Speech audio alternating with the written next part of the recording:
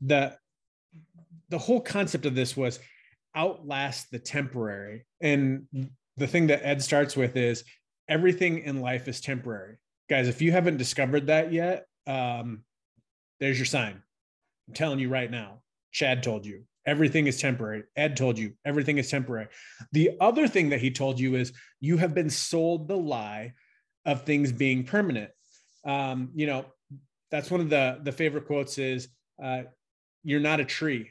You can get up and move at any time. You're not rooted where you're at. Your life is not what it needs to be. You can get up and change it. And success requires no apologies, and failure permits no alibis. Guys, those are two strong points that Ed wanted to make through this whole conversation. And, if you quit during the hard times, if you let failure permit an alibi, you'll never meet the person you were designed to be. Maybe take a look at the things in your life and understand that God put them in your life so that when you push through them, you become the person he created you to be.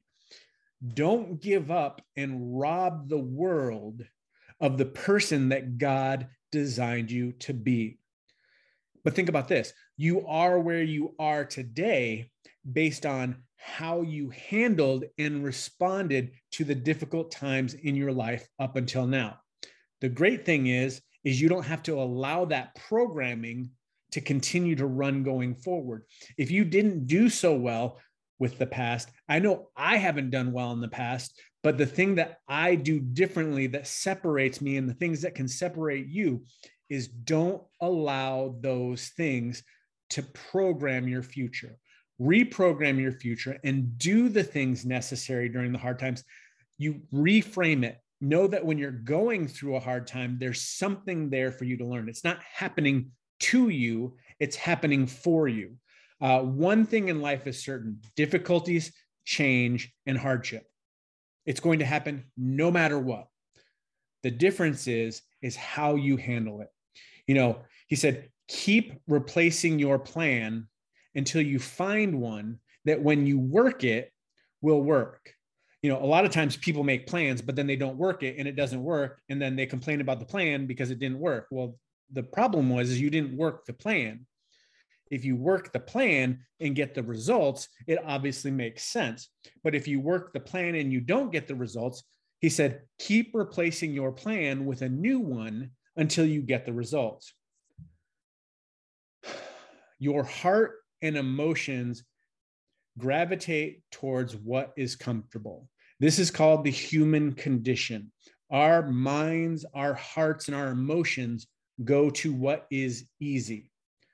The question is, are they serving you and helping you to become better? Look at the things that you're gravitating towards.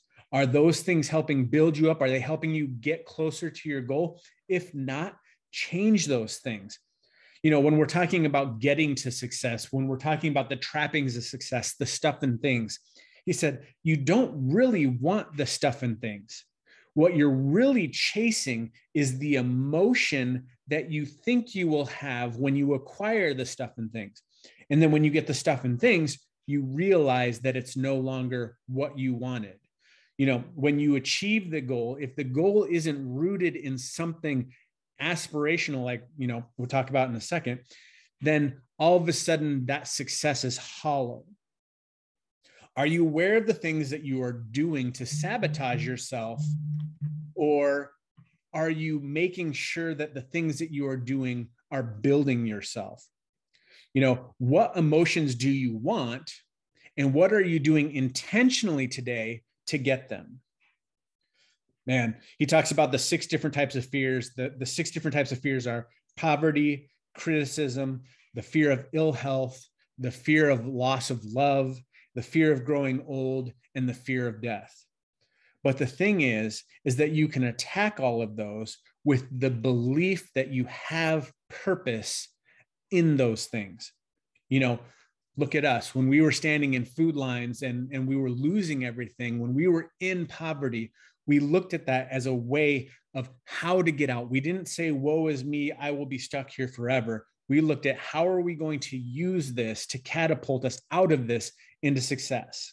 When you look at where you're at today, is this going to be a part of your testimony? Is your story, your struggle, is that going to become your strength that you use to help other people?